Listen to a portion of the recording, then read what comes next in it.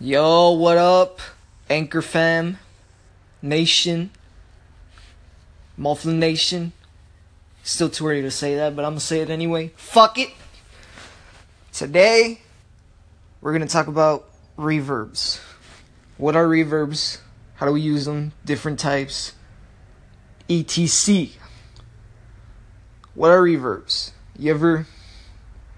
So reverbs are just echoes in a room that you hear.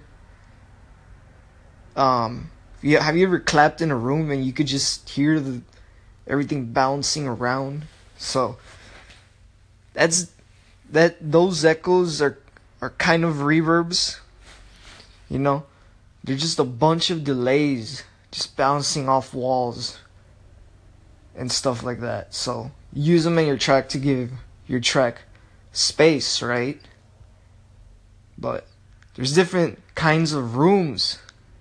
So if you clap in a bathroom, it sounds much more reflective, if that makes sense, than if you clap in, say, a bedroom, or maybe in a stadium or a hall. You know, they all have different character, right? So that's how you can use that to your advantage in a track. So, as I said before, if you're mixing, one good way to think about it is you're sitting in a room and all those sounds and tracks they're playing right in front of you. So reverb, you can give the tracks their own specific room. You know what I mean? Their own specific space, if that makes sense. Because without reverb, shit sounds unnatural. It sounds weird. You know what I mean?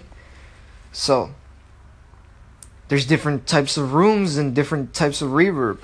There's a plate reverb, a hall, a room, a chamber, a spring. All these have specific uses.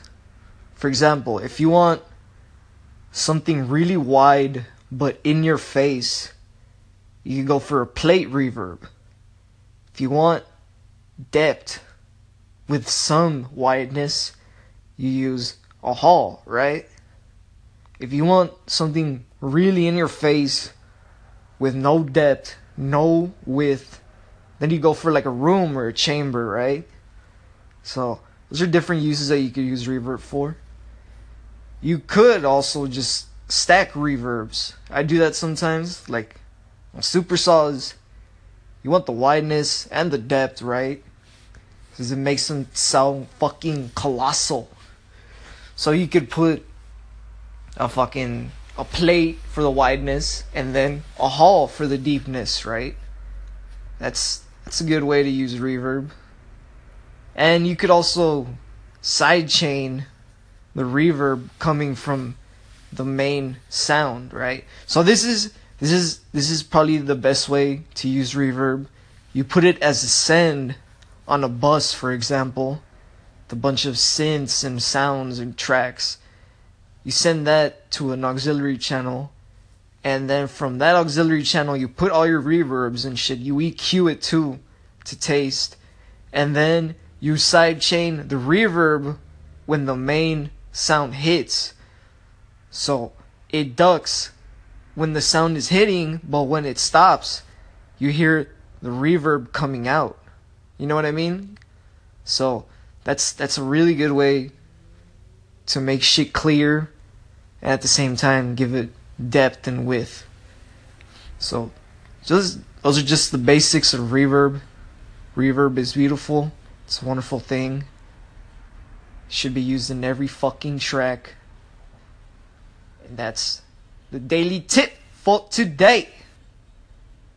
And that's it, man. Add me on my socials and all that shit. Very active on Twitter. I put videos on my YouTube tutorials. And that's it, man. Till next time. Yeah. Cut.